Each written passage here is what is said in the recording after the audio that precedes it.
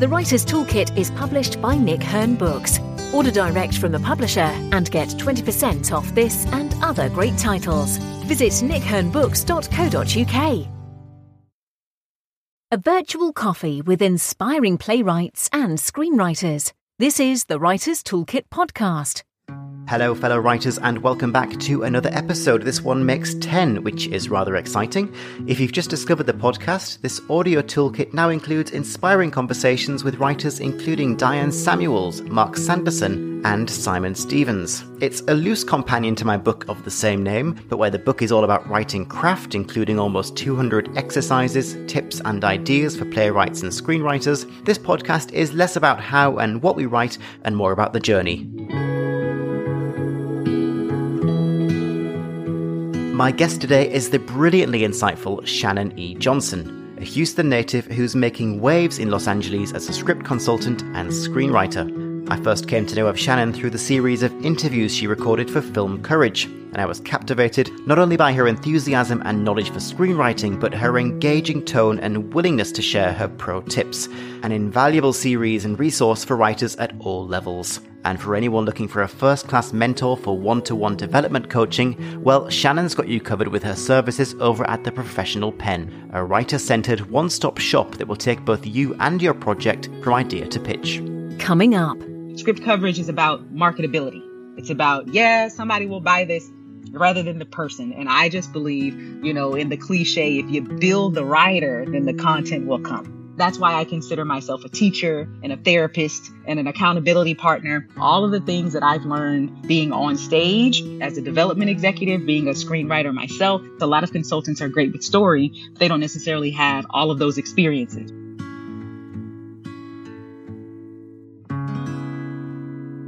The Writer's Toolkit podcast with Paul Kalburgi. Shannan E. Johnson is a former creative executive at the Sci-Fi Channel who honed her skills in the development world, taking showrunners from pitch to production on sci-fi shows including Alphas, Being Human, Sanctuary, and Warehouse 13. After studying her MFA in filmmaking at Florida State, Shannan took an extended break to flex her dance and performing muscles, treading the boards on international dance tours and performing in the first US national tour of Ghost the Musical and Sister Act at the Riverside Center in Virginia. She returned to her first love of script development in 2014 when she set about delivering her writer mentoring services through her company, The Professional Pen, putting her hard-earned degree and experience to full use and turning what was a side hustle into a full-time career. What sets Shannan apart from the plethora of screen coverage services out there is her focus on developing both the writer and their ideas. Hello. Hello, how are you? Hey, I'm good, thank you. How are you, Shannan? I'm doing okay. I normally start these conversations talking about practice and process, but Shannan's artistic journey is so interesting. So I wanted to start off by finding out a little bit more about each chapter. Let's do it. Let's start with your MFA then. Okay. In other interviews, you've said you were an avid reader as a child, always carrying books around. Was there a galvanizing moment where that interest switched to screenwriting specifically and film? Yeah, to be honest, yes and no. I would say no because growing up in the 80s in Houston, Texas, there was no exposure to filmmaking. So I never even considered it as a thing. Also, my university, Texas A&M University, is a big engineering school, right? So a lot of people who I know were into math and science. And so they were going to be engineers and doctors. People were going to be lawyers. People wanted to be teachers. Even those people who were in the arts were thinking about singing and dancing and things like that. There was no one talking about writing, no one talking about, screenwriting specifically, no one talking about film. So I never even considered the process, all I thought my option was to be an author because I read books so I could see them in my hands and say, somebody wrote this, right? And when I would then see things on television, I just said to myself, people are writing a book. And somehow it ends up on television. I never considered what the somehow was, like what that process was. You know what I mean? I knew theater because I had done theater, you're right, but I hadn't considered it. One day, so knowing that I hadn't considered it, you'll realize how much of a coincidence this is, right? One day, I am working in an internship at a research magazine. And my mother sent me, because this is not before email, but everybody's not doing it like that, right? So she sends me a ripped out page from a magazine via the mail, snail mail, Okay. right? Okay. So I get this article and it's about a Black TV writer. Okay. And I said, this is it. Yeah. This is the thing that I want to do. So knowing that I had never even considered it, why did my mother send me that? I had never even talked to her about writing for TV, or film. Yeah. I don't know why she sent me that, but literally she sent me that. And in that moment, I decided that's the thing I want to do. I knew then that it wasn't writing books. It wasn't blah, blah, blah. It was figuring out what that somehow was that got things from what I thought was a book to the screen. I now had vocabulary for it. Oh, screenwriter. Oh, TV writer. And it was in that moment. I'm an overachiever. I come from a family of overachievers. Everyone here has 18 degrees. So here I am finishing undergrad, and I'm walking out of undergrad with 2 degrees. So I'm on my way, but I need more. So I know I'm going to go to grad school, but I don't know what for. Right. So at this point, I'm just going just to be going. Why would we do that to ourselves? I don't know, but that's just my truth, right? I was going just to be going. And in that moment, I was like, and now I know where I'm going. I'm going to film school. Right? I know that I'm going to go study it because I'm the kind of person who likes to learn in a classroom setting. Yes. I always tell people film school is not necessary. So if anybody's listening, you do not have to go to film school in order to be in the film industry. It is a grassroots kind of place. Just get out there and work on it and get it done. It'll be fine. But I like to learn in a classroom setting. So for me, graduate school, going to film school was the best thing to do. But it literally happened all in one moment. Got the article, read the article, decided that's what I wanted, and then started applying to film schools. Was it underpinned by a love of movies, at least? You were always at the theater watching movies, or not? Well, not in the theaters as much, but definitely I was one of those children raised by the television. You know what I mean? Okay. So, I have a single mother. She's an educator. So she always had banquets to go to and blah, blah, blah. And if I was going with her, I'd be sitting in the back reading my book. But if I was at home, I was watching television. Right. So I grew up watching television, loving to watch television. I would go to the movies here and there, but I was one of the first people of like my friends and like neighbors who had cable. So I got to watch like HBO. And I'm the youngest of everyone in my family, which means I was watching and listening to stuff I shouldn't have been watching and listening. Right? Okay. Watching and listening to. So I have seen all of the movies, but again, not having that moment of, oh my God, I want to make movies, but just going, this is how I entertain myself. This is what I watch. This is what I enjoy. So yeah, always being into it, but had never considered it as a career. And I think what that says is exposure means everything. Just think about how much you can change a person's life by exposing them to something. And that's why we have a lot of disparity between groups of people here in the United States because of what some people are exposed to and what other people are not exposed to, and just how that small exposure can spark, such change. Yeah. And so that one article that my mother sent me for whatever reason spark change. And now here I am. Well, and we'll talk about the work that you're doing to amplify Black voices, I guess, with what you're doing now. At the time then, just going back, who would have been the Black writers that you were reading or watching that would have been inspiring you? Yeah. So again, reading stuff that I probably had no business reading. I was reading Terry McMillan. I was reading Eric Jerome Dickey. I was reading Omar Tyree. And Omar Tyree was actually, I can't remember if this happened before or after my mother sent the article, but I'm going to go with after just to give us a timeline. Yeah. Omar Tyree had a character who was getting her degrees in the same thing I was getting my degrees in, who then became a teacher and decided to quit to become a screenwriter. That's interesting. Parallels. Exactly. Of like, but this girl it was called For the Love of Money. That was the name of the book. As a young child, I was very into R.L. Stine. The Fear Street novels, though, not Goosebumps. Goosebumps was a little light for me. I liked the harsh stuff. Yeah, so I read the Fear Street stuff with the cheerleaders that would kill each other and stuff, which was crazy. So because that was the kind of the first stuff I used to read, I used to want to write horror. Probably middle school through college, I was like really into writing horror because of R.L. Stine. Right. And then of course I read Babysitter's Club and Yes. all that kind of stuff. I loved Cam Jansen. I don't know if you know Cam Jansen, but I loved Cam Jansen. She was a kid detective. She had a photographic memory. Okay. And I had a photographic memory. Mine is not as much as it used to. My retention is not as great as it used to be. But I used to be able to look, in a space. And in the book, she would take a picture with her eyes by blinking, basically taking a picture, and then she'd be able to see where everything was in her head. And so my bus stop as a kid was at a library. So I would be in a library waiting on my mother to pick me up after school. And so I would just go. Oh, wow. That's like Matilda back in the day. Yeah. Yeah. So I would go and find all of the Cam Jansen books, and I'd be able to like read one or two while I was waiting. And so I probably read all of them. But yeah, so I had a pretty diverse group of books that I grew up on. Okay. I love that. And then so you graduate, but you decide to go inside the factory and get a unique perspective, I guess, from that of a development executive. What do you think's been the biggest takeaway for you from that chapter that's been most helpful in your writing career and consultancy career now? Yeah, that the people in charge are the executives. Right.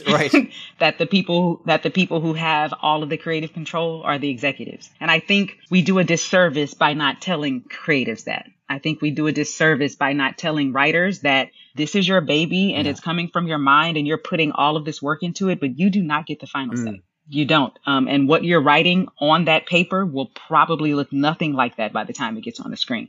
For the better or for the worse. You just don't know. And so I think for me, that now as a consultant, that's one of the questions I like to ask people. It's like, well, what do you want out of this? Because a lot of people, now that social media exists and now that, writers have never been the people who got the fame. Like you had to be a writer director for people to kind of know your name. Other than that, a few writers we would know about, but, mostly everyday kind of people we don't really know about. But because of social media, people are getting to know screenwriters, more.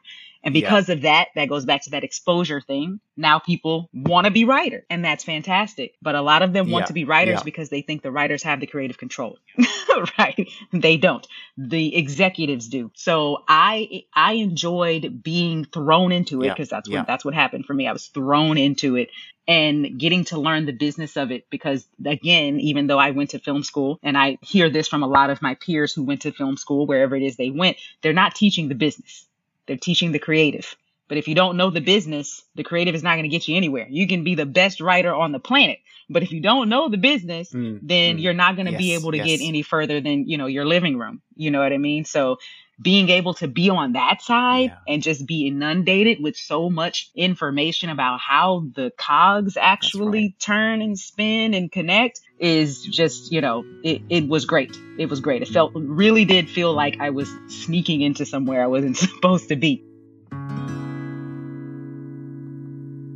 Do you think in some ways the realities of the business make our spec scripts even more important? A, to get the job, but B, to be able to write the script you want to write and kind of flex that muscle and, fulfill that scratch that creative itch at that point, because, once you sell that script or once that script opens the next door for you, the process won't be the same. The reality won't be the same. And you will be a slave to the executive. Yes. If you're naturally a write by the seat of your pants kind of writer, the only place you can really do that in reality is your spec scripts. Once you move to a writing assignment, delivering an outline is one of the key deliverables that you'll have to be able. So you need to know how to outline, right? Yes. Do you have any tips for outlining? I do. First of all, do it. That's tip number one, especially if you're going to go into television. In features, some people will ask for them, especially if it is a writing assignment, right? Because they kind of want to check all the steps along the way. The last thing you would want to do if you're on a writing assignment is write an entire screenplay and then have someone rip it to shreds because it's not what they were looking for, which has nothing to do with the execution, but everything to do with this is not the thing that we requested, right? So, no. And very often you won't get that go to script. Go ahead until you've turned in your outline. Right. Until you've turned in your outline, right? So you definitely, need to learn how to do it. Within learning how to do it, learn how to do it so other people can understand it, right? Because a lot of writers have kind of been taught that outlining is for themselves. It's like a personal thing to just kind of make sure that you have your beats in line and in order, and then you can go writing. What that means is you probably leave a lot of stuff in your head and not on the page, right? Yeah. Because it's for you. You know what that little blurb means. Nobody else knows what it means, but you know what it means. And you're able to kind of look at it and write from there. But when you're turning something into other people and they need to be able to track your story beats, then you have to be a little more detailed and a little more clear, right? So that people can actually track it. Because if not, then now they're going to be asking questions that you already know the answers to, which could then make you frustrated in the process, which then blocks your creativity. And so it's really good as a writer to kind of learn how to flesh it out with enough detail, but still being concise because nobody wants to read a 100-page outline, right? And I write very detailed outlines. So I'm even talking to myself on that one, right? But, to be concise, but have enough information so that I can track the characters externally, internally, emotionally, whatever it is they're going through, so I can actually see the story. It's a snapshot of the story. So I like to kind of talk about it as every single part of the process just kind of expands, right? The synopsis is an expansion of your log line. Yes. Outline is an expansion of your beat sheet. Right. And the screenplay is an expansion of the outline. So that means in each of those forms, I should be able to know what the story is. I can tell what the story is, right? I'm just getting more detail because, you can get larger space and larger page count, and things as you kind of go along. So for me, that's the biggest tip. Make sure that we can track the beats. Yeah. If we can't track them, then now you're going to make this process a little more frustrating for yourself, because you're going to get all those questions of, well, what is this? And I don't understand this and blah, blah, blah, blah, blah. So you have to make sure you're getting it out of your head and getting it on the page. Yeah. And it will set you up for success on the page later, of course, because you haven't just got a compass with broad directions. You have a turn-by-turn navigation blueprint to get to the end. It's your Google Maps. Yeah, there you are. Yeah, it's your Google Maps. And it makes your writing process more efficient, which goes back to now you can have fun. Yes. Like the hard work happens in the outline. That's where the hard work happens. That's right. That's where you're seeing where the plot holes are and you can figure out how to get out of them. That's when you're trying to figure out who these characters are. You're building the world. You're doing all of the hard stuff at the outline stage. Now you've got your full plan, your full Google Maps, your full roadmap, whatever it is you want to call it. And now you can get to your screenwriting software and just have a blast because you already know where you're going. Now you can be as creative as you want. You can change up the, add your dialogue and add a little description here and little flowers there, and all that kind of stuff. And you can actually have fun and it can be efficient because writing a screenplay doesn't have to take 5 years unless, you might be a single parent with 5 kids and 5 jobs. And so you can only write for 5 minutes a day every week. Then it might take you 5 years, right? But if you, have time, and everybody's schedule is different, which is why I don't believe in that whole you have to write every day thing. Right. I think that sets an expectation that sets people up for failure. Because what if I can't write every day? Does that make me a terrible person? Does that make me not a writer? Absolutely not. What it makes me is a working mom, you know what I mean? Or a working dad, you know what I mean? Or someone who is the caregiver for their parents. It just makes me someone who doesn't have time every day. And that's totally fine. But once you do decide that you're going to focus in on this and you have a little bit more time, it shouldn't take you 5 years to write your screenplay. If you do that hard work during the outline stage, then you can set a deadline for yourself and be done with that thing, especially if you want to be a professional writer. Because if you aren't writing multiple screenplays a year, then you're not going to be able, and if you sell them, you're not going to be able to make enough money to, you know what I mean, to support yourself that year. So you got to be able to get out enough of them, because if you write 10 decent ones, maybe someone will buy 2, you know what I mean? So you just kind of have to get yourself into a process of being able to kind of get them out. And that starts with understanding the structure, knowing how to outline, and then writing efficiently. Yeah, exactly. And if you are writing on assignment, you may have 3 to 4 weeks to turn around the first draft. That's the reality of it, right? In that kind of time frame. Yeah, and if it's in TV, it's even shorter. If you're on a writing staff, you might only get a few days to turn it around, because if it's network TV and they go into production every 8 days for the next episode, you don't have time. You have to go through your outline, script, and rewrite in those 8 days so that they can be ready to go into production. You know what I mean? So you got to be able to make this thing, it should eventually become plug and chug for you. Like, you understand the structure and you're just kind of plugging in, all of the creative stuff. As a playwright, you have more freedom to play. You're not always a slave to structure. You're working very much more on your own terms. I was curious to know if your early love of theatre and the time that you spent working in musical theatre, did that inspire any playwriting aspirations for you? So in my graduate program, in the film school, we have a production track and we have a writing track. The writing track does screenwriting for features and television, playwriting, and creative writing. So I actually got to spend some time actually learning playwriting, studying at the Oslo Theater. I think I put up 2 one-act plays and 2 10-minute plays. Okay. So I enjoyed it, but I never thought about pursuing it as a career. Okay. I never thought about pursuing it as a career. And I think it's because I like how big I can make a story on screen. Because when you're thinking about playwriting and thinking about how you're going to visually show these things, and just me being fully transparent, I am a pretty literal person.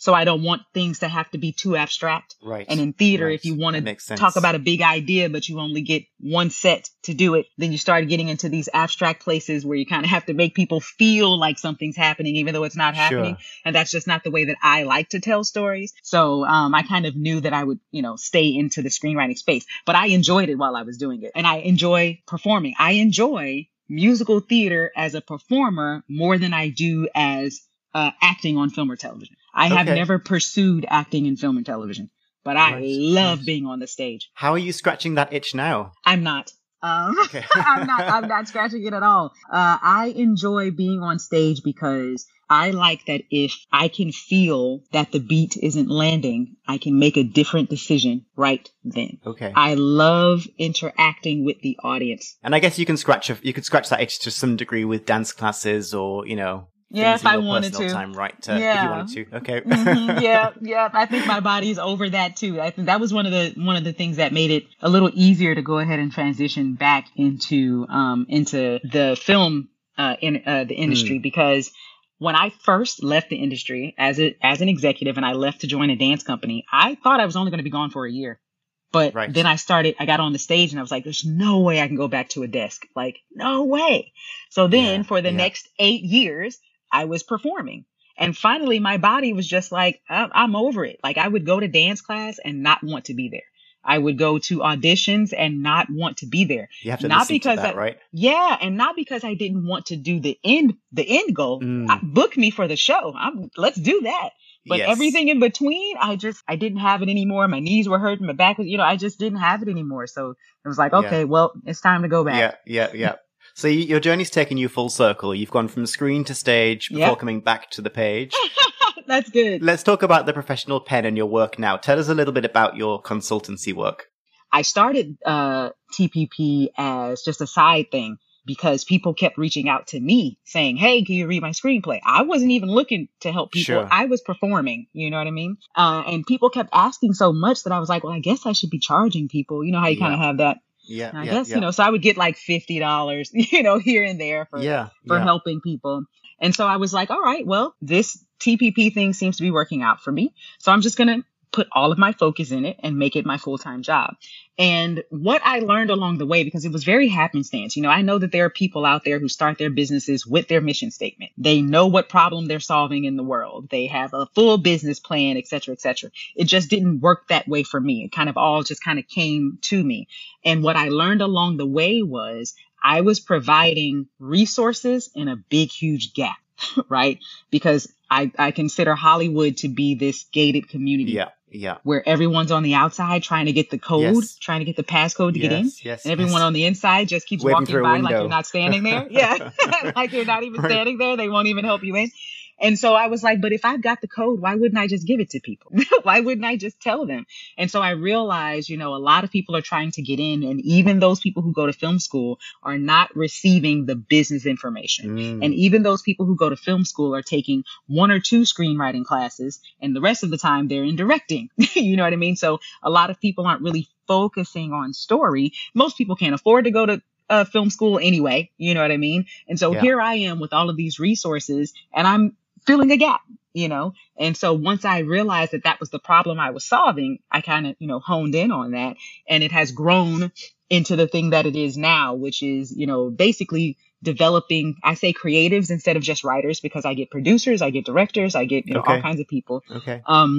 But I basically develop their ideas from idea to pitch. And I also develop them as writers, which is what makes TPP different from a script coverage company, right? Script coverage is about marketability. Right. It's about, somebody will buy this. Yeah. That one project rather than the person. And I just believe, in the cliche, if you build the writer, then the content will come. You know what I mean? Yes. And so, yes. That's really interesting. Yeah. And so I that's why I consider myself a teacher and a therapist and an accountability partner. Yes. You can bring all those skills together. Exactly. So all of the things that I've learned being on stage, being as a development executive, being a screenwriter myself, putting all of those things together and being able to give people so many different aspects, which is also a little different for me from other script consultants. A lot of consultants are great with story, but they don't necessarily have all of those experiences, right? So if you are talking to me about what kind of story you want to write, I can ask you first, well, what network do you want this to be on? And some of the stuff that you're trying to do will say, well, that's not even the kind of stuff they're looking for. So we can, let's not go kind down of start that road. Thinking about, exactly. Let's not go down that road. So I basically took all the things I enjoyed about being an executive and threw away the things I didn't want to do. Built my own platform. Absolutely. And alongside all of that, you are still a writer yourself at heart as well. Yes. How do you compartmentalize and separate that consultant brain from your own creative brain and not give 100% of your time to the consultancy and still fulfill yourself as a writer? I often have ideas, so my phone is filled with them. One day, this summer, someone requested a half-hour dramedy from me as a writing sample. So I went through my ideas, said, okay, this is the one. And in 2 days, I had a half-hour dramedy. But that's because I had already done all of the other work. Okay. You know what I mean? Yes. I already knew what my big beats were. I knew where the thing was going. I didn't have time to do a full-on outline, but because I've been doing this long enough, I can truncate it, right? So that I kind of know, like, this is where I'm going. This is what Act 1 looks like. This is what Act 2 looks like. This is what Act 3 looks like. I did that in a day and a half, sent it to one of my story experts to say, hey, now you have to check me. Make sure that the story is making sense. I'm not missing anything, blah, blah, blah.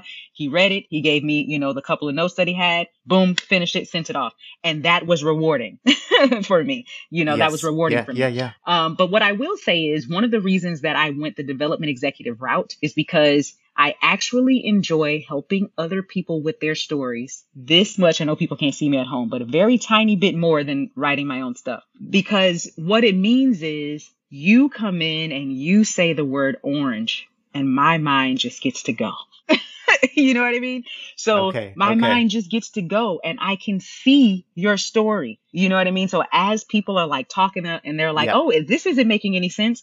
And I'm like, it's making sense to me. And this is how it makes sense. And so then I take the structure part that I know very well and their random idea that they don't think makes sense. But because I know structure, I know how to fit it in like a puzzle. And that's fun to me. So it's just like thinking about mathletes, and it's like, well, how do they find math competitions fun? Because it's a puzzle. And for me, that's what screenwriting, is for me. I can read someone's script and automatically go, this is the hole. This is how you fix it. This is the thing. This is what that means. Yeah. Oh, this is what you're trying to do. You're not doing it, but this is what you're trying to do. And this is what you need to do to get there. That's fun for me. And so I'm using my creative juices every single day. I'm just not writing my own screenplays. Yeah. And so when people go, oh, okay, well, why should I work with you? You don't have anything produced. Well, I do. If it's not great, I don't tell people about it. Right. Plus all the things you're not credited for, right? Exactly. All things I'm not credited for. But I spend more of my time helping other people write their stuff than I write my own stuff. Hopefully one day I will be able to just focus on my own stuff. And then I can go through the same things that everybody else is going through to get their stuff made and blah, blah, blah, blah, blah.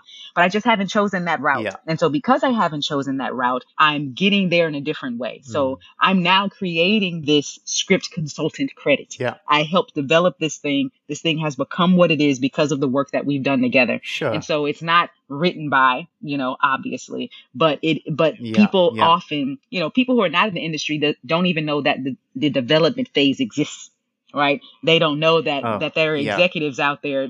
And how fundamental it is to the work. If I think about the film that I've just finished writing, would it be the draft that I turned in at the end without the development executive? Absolutely not. And so thinking about that and thinking about the amount of work that I do put into things, it's like, sure, most of it is proprietary. So I can't tell you all the things that I've worked on. So you're just going to have to trust me.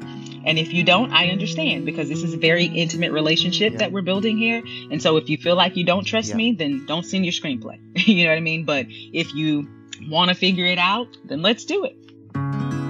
The conversation continues after these messages. Hey there, Mark Sanderson here, author of A Screenwriter's Journey to Success with my script tip for today. Your talent is as important as your professional attitude and work ethic. It takes all three and a little bit of luck to survive over this long-haul screenwriting journey.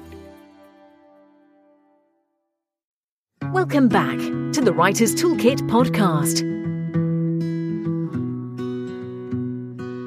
So the Professional Pen is the first Black-owned script consultancy. And basically what that means is I, as a Black woman, am the first person to put together a fully functioning one-stop shop for writers. Now, it doesn't necessarily mean that we only work with Black writers, but because I am a Black woman, I am relatable to women, I am relatable to Black people, I am relatable to people of color, and I'm relatable to just people in general, right? So because of that, my clientele seems to skew, in those areas.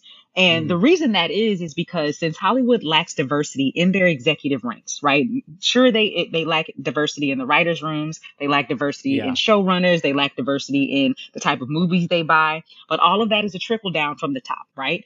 If all of the executives, all of the people who make all of the decisions, all of the people who have the money are not people of color, then when you drop a script on their desk about an experience that they cannot relate to, that is a reason for them to choose not to make it. It doesn't mean that it's top of mind, because it's a Black person, because it's a Latinx person. It could be any reason. But if it's unrelatable to them because their experiences, because they've never been exposed to those kind of things, or because of their own unconscious biases about how people speak, you know what I mean? And things like that. Anything that can be a turn off for them personally, because it's very subjective, then now a lot of those people of color aren't able to get their scripts on someone's desk. Or even if they send it to script coverage companies, right, they're not going to necessarily get someone who can understand their story and then give them the kind of rating that they really deserve based on story, because of that wall that's there, simply because of how the world works, what the system is. So because of that, people trust me with their stories because they know I'm going to relate. Now, me relating doesn't mean I'm going to like it. Me relating doesn't mean I'm going to automatically give you a consider like, oh, this was great. No, but at least we get the first wall out of the way. I can relate enough that I can now give you notes based on something that someone who's never experienced this can't give you. And one of those notes that a lot of people don't like to receive, but let's say we are dealing with characters that speak in a particular dialect, or they have slang, or they're using AAVE, which is African American Vernacular English. Because I understand it enough, I can then give you a note to let you know when you're doing too much of it. If they were to get that same note from someone who doesn't understand it, or someone who doesn't live that experience, it becomes frustrating because they're believing I'm only getting this note because I'm Black, right? Versus no, you're getting the note because we're using so much of it that it's hard to understand what the people are saying, and the read is king. And if I can't understand the read, then I'm not going to buy the script. Versus sprinkle a little bit of it in there. But at the end of the day, what our common foundational language is in America is English. So writing in standard English is just so that you can effectively communicate with everyone, right? And if what you're saying is, well, this person doesn't speak in standard English, then now it's your job as a writer to make sure you describe that person as someone who doesn't speak in standard English, but still write in decently standard English so I can read it. Because if I can't read it, then I can't understand the context. If I don't understand the context, I don't get the story. And now you've given an executive every reason they need to stop reading. Yeah. And I also have, non-POC writers send their screenplays to me and say, okay, I'm dealing with an issue about race in here. Can you just tell me if I'm, if I'm going one way or the other, Yeah. So can you function almost as a kind of diversity editor for writers who aren't writing from that experience themselves and want to be able to kind of road test material in that way? Yeah. So we provide a social responsibility analysis.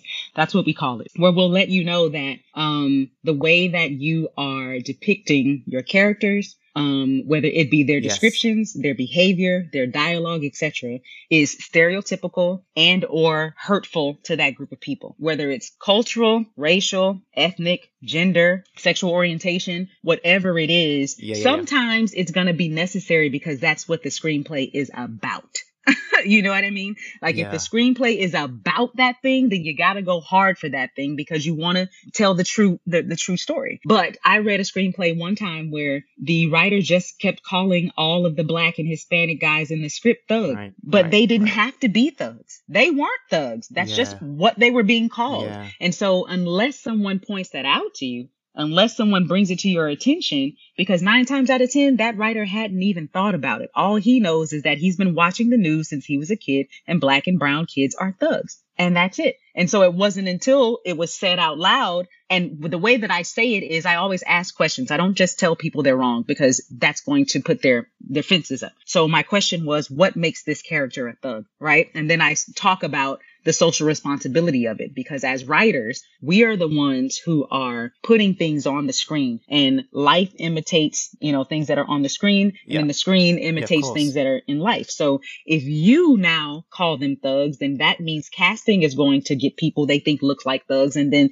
the wardrobe department is going to dress them a particular way. And now black and brown people are going to see those images on television. Yeah. Yes, exactly. Off we go. Off we go. And so that's kind of why we do that social responsibility assessment, just to kind of give people that thought. And then also, I am a development consultant at Mahogany, which is a network under the Hallmark channel. And so as a development consultant, I offer training to development executives in story. And I also kind of stand in the gap in their development process. So if they're a very small development team and they've got a million things on their slate, and so they're working, with stuff in production and blah, blah, blah, I can kind of come in and help in the development process by taking their writers through their notes processes, et cetera, and getting their script to a place where it's ready to go in pre-production. And so that's what I'm doing with Mahogany right now. Yeah. Is there a mission there to amplify Black voices in that space? Because historically we haven't seen that, especially, with those kind of movie of the week pictures. Exactly. So Mahogany is based on the Mahogany cards. So I don't know if you've ever been in the card section of a store, and I don't know if it's like this all over the world. So that would be another thing to consider.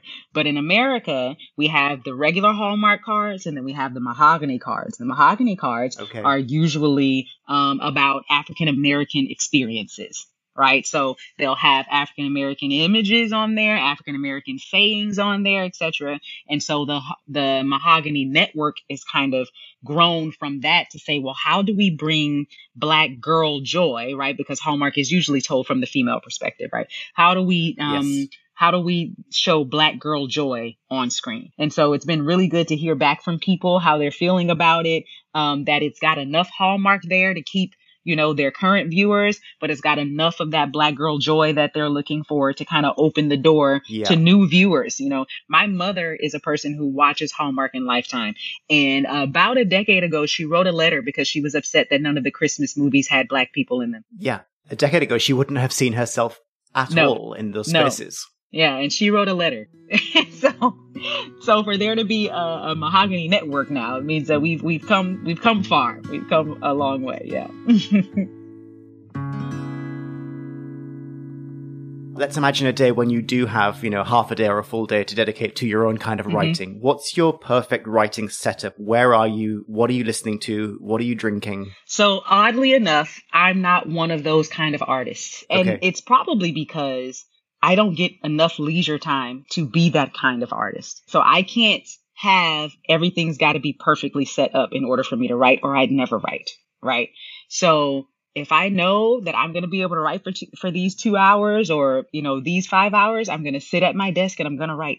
I'm not going to turn on anything. I'm not going to read something first. I'm not going to blah, blah, blah, because those 5 hours are going to come and go, and I will not have another time that I can write. Yeah. But that's another reason why outlining is important. And structure is important, because I get to jump in and out of writing and still feel like I'm starting in the same space. So luckily enough, I don't have to have a perfect setting. I was in the airport the other day writing. I can be on an airplane. As a matter of fact, the short film that I wrote that, placed in a few things, I hadn't written anything in a decade because I had been an executive and then a performing artist. And now I was becoming a script consultant. So my writing, I hadn't written anything for myself in a decade. I wrote my first short after a decade on an airplane between New York and New York and Houston. And that's the thing that started getting me placements in script competitions, So it's like I write when I can. I don't necessarily need, things to be perfect. And how do you maneuver around, or how do you recommend writers maneuver around writing roadblocks? I don't subscribe per se to the idea of writer's block. I think either you're not ready to write it, or it's not the story you need to be writing right now, or you're not prepared. Yeah. I think writer's block comes from two places: lack of confidence and lack of preparation, right? So to me, that first one, I can't do that for you. You have to figure out if you are a writer and if this is what you're supposed to be doing. You have to find that confidence. So in my idea to story course, I do a lot of inner work with people. That goes to my whole I'm a therapist thing, right? I do a lot of inner work with people because you have to be honest about what you're afraid about. You know what I mean? You know that saying that our biggest fear is, that we'll be great beyond measure. And a lot of that is what's stopping people, or what's stopping them is it's going to be stupid. And then my response is, well, let it be stupid, but you got to get it out. You know what I mean? Yeah. But there is no amount of affirmations that I can give you and no amount of me telling you you're awesome that's going to make you confident. 9 times out of 10, you are the one person who thinks you can't do this. If you ask your mom, your dad, your wife, your husband, your children, they think that you're fantastic and that you can do everything. You're the only one standing in that way. So you have to figure out what you can do to build your own confidence. And if you build your own confidence, you can do whatever. So one of the affirmations that I give people is, if you have no confidence in self, you are twice defeated in the race of life. For with confidence, you have won before you have begun, which is from Marcus Garvey. And so I say that to myself all the time. Yeah. So even when I was a performing artist, I would be standing on the stage, waiting on the curtains to open. And I say that to myself because these people in the audience don't know my lines. They don't know if I'm messing up or not. Right, this is about me confidently saying whatever. Yeah. I could be singing the wrong with conviction, thing. Right? I could be, standing in the wrong spot. Just commit. Exactly. And so the same thing is true with screenwriting. It's like, just do it. And yes, it's gonna be terrible. And that's okay. You have to start somewhere. If it were a baby that was born yesterday, you wouldn't look at it next week and go, you're terrible because you can't walk. We're not even having, the expectation is not there. So a lot of it comes from set realistic expectations for yourself. You're not going to be Shonda Rhimes tomorrow. As a matter of fact, you're never going to be Shonda Rhimes because she's already Shonda Rhimes, right? So set expectations that you can actually meet, which goes back to that. If you can't write every day, then stop setting that as an expectation for yourself. Set that you're going to make notes on whatever your story is every day, because you can do that. Progress some other how. Exactly. You can do that via voice notes. You can write some stuff down in your tablet or in your phone or, whatever. And every single time something comes to you, say to yourself, I'm going to write that thing down. And next thing you know, you've got a whole lot of things, right? And you have somewhere to go with that. So I definitely think it starts with confidence. And then again, preparation, which we've kind of talked about already, those character bios, that world building, that, setting up those goals, because every story is about a protagonist trying to do something, actively achieve a goal, actively solve a problem, do something. And so if you haven't figured out what they're doing, then you don't have a story yet, right? So like figuring out those tangible goals, the internal stuff that's going to make us all mushy inside, you know what I mean? And the thematic stuff and how it's going to connect,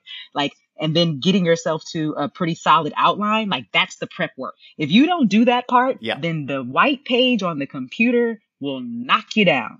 You know what I mean? It's so intimidating, but getting to it and not knowing what to do, that's tough, which then takes you right back to now I lost my confidence, right? So I think those two things definitely work hand in hand. You got to be confident. You got to be okay with failing. You got to be okay with not being perfect. You got to be okay with your first draft being crap. You got to be okay with your 5th draft being crap. You just got to be okay with it, because you have to give yourself the grace to learn and grow, just like you would that baby who's going to get a good 9 to 12 months before anybody expects them to walk. Yes. And you won't give yourself that much time to write your screenplay. Right. You know what I mean? Yeah. Although I would argue that you probably can help them with confidence. I think anybody coming to you and setting out on that journey with a more clearly defined outline and that structure worked out from the beginning, I think would then have the confidence to go on that journey. So, and I'm going to fight them every time they say something negative out loud. I'm going to fight it. So I'm that accountability partner.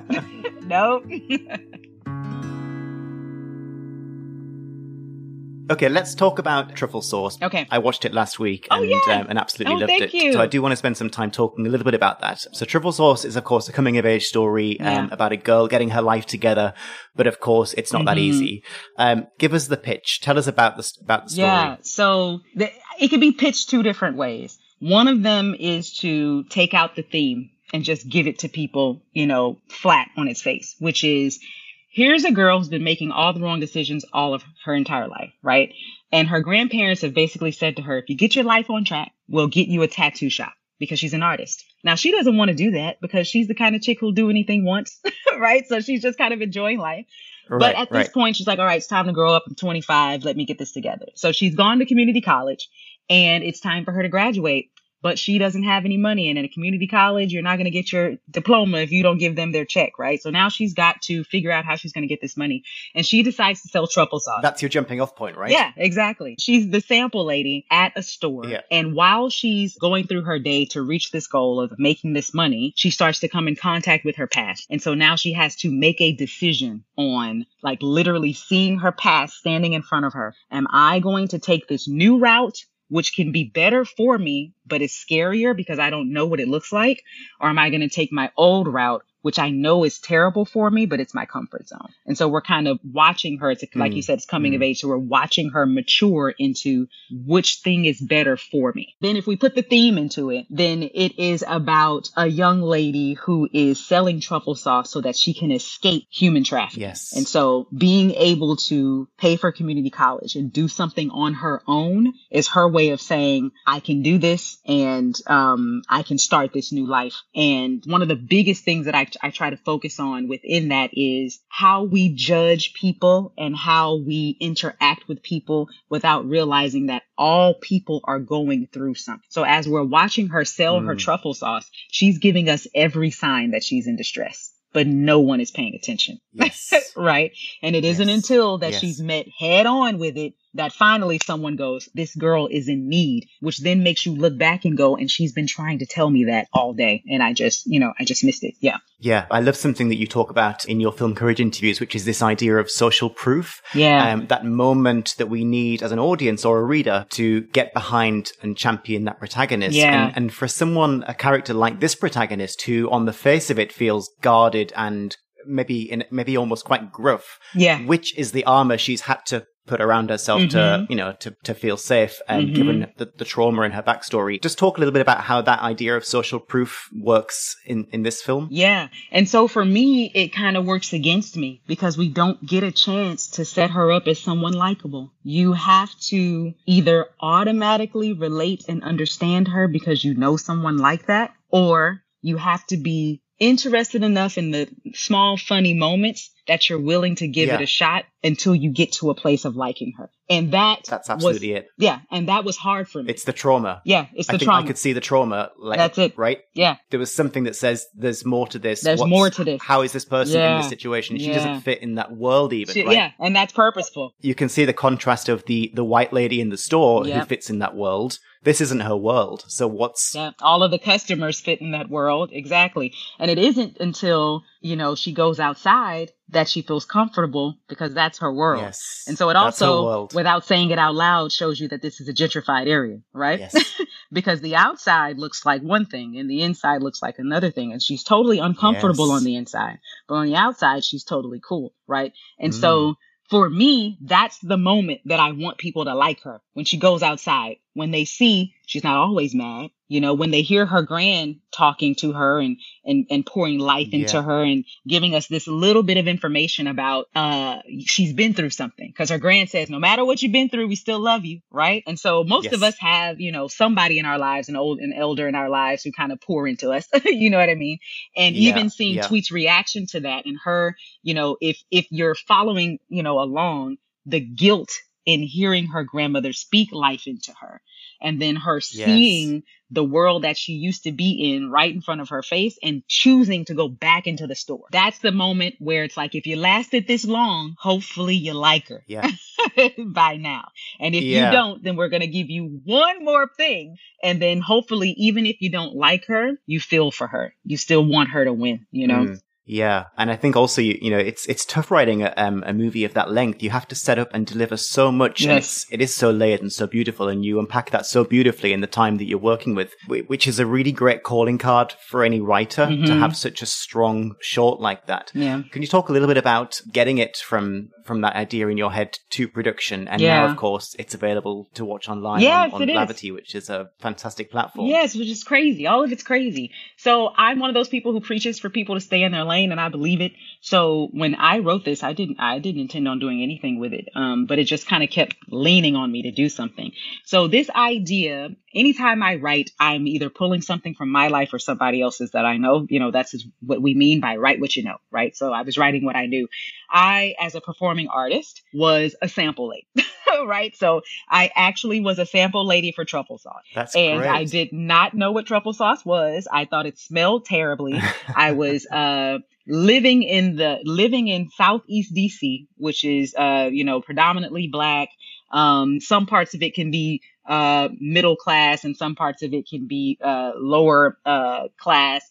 And here I was in some part of Virginia, not very far from Southeast DC, where none of the people looked like me. All of the people were asking me about everything else they could find in the store. No one cared about the truffle sauce. And I was so frustrated by this. Like, I don't work here. Like, that's all I kept thinking in my head was nothing on me says that I work here. There are signs all over the place telling you where you can find stuff. But everybody keeps asking me for, all this other stuff. Right. But, I obviously am a little more put together than Tweet. So, of course, I didn't curse anybody out, or anything like that. But I was like, I'm never doing this again. I was like, this is the most frustrating thing. I'm never doing this. But then I asked myself, okay, but what if I had to? Like, whose story would this be if selling truffle sauce was all they had? Like, this is it. Yeah. And her story came to me like that. What I will say is, before learning more about human trafficking, I didn't consider that was her story. Right? Because the lies that we're told about prostitution is that women are there willingly. Those are the lies that we're told. And in my city of Houston, where I'm from, we are the #1 city in the country for human trafficking, which was also something that I did not know when I started writing it. So it wasn't until I started doing that research that I realized, well, prostitution is a part of the human trafficking, kind of graph.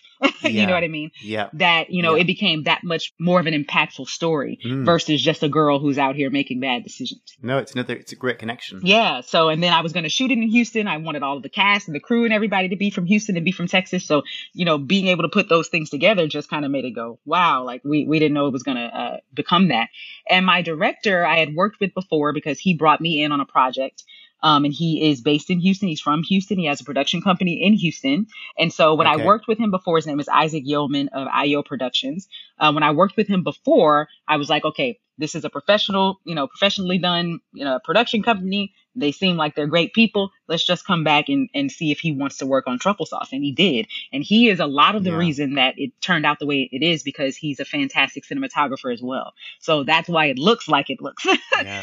He's also a Grammy nominated music producer. So he has access to all this, different music that we can utilize and things like that. And so he did the editing, he did the music, he did the cinematography, he directed. So he was a great person to bring on board, me not realizing that any of that was going to happen. But with that being said, because I like to stay in my lane, I was pushed into the executive producer lane because it's my project. So writers, unless you're going to hire an executive producer, it's on you, right? So that means I had to find the money and, do all of that, make sure the schedule was going to happen, et cetera, et cetera. What my intention with truffle sauce is for people to see the kind of work that I can do, the kind of work my director can do, our actors can do. If one of us gets a gig off of this, great. You know what I mean? That's kind of what I'm looking for. I'm applying to a couple of festivals simply for the exposure of it, just so people can kind of see, the work that we do. And in the middle of that, Blavity was one of those options. So I had a friend of mine, Desola Alafeso, kind of working with branding for us and kind of looking for opportunities and blah, blah, blah. And she came across Blavity and they were like, yeah, let's do it. Let's take it. And so now it's streaming on Blavity. So it's very cool that people who I don't even know are around here watching it. I had someone send me a picture because they were watching it on their television. And I was just blown away. That's cool. I was like, my gosh, my work's on TV. Well, it's a great calling card, isn't it? Yeah. So I'm glad you watched it. I'm glad you liked it. And definitely. Hopefully everyone else who's listening will check it out on Blavity. It's called Truffle Sauce. Yeah. I'll share a link in the show notes for sure. Awesome. I just think it's great to be able to have a piece of work that you can share in the form of a link, just in your emails, on your profiles. To have something out there is always fantastic, and it is a wonderful, wonderful calling card. Thank you. Shannan, I've taken a lot of your time. I always end with one question to bring it back to the Writer's Toolkit book, which is to ask guests to share their top tip for maintaining a healthy writing practice. Ooh, good.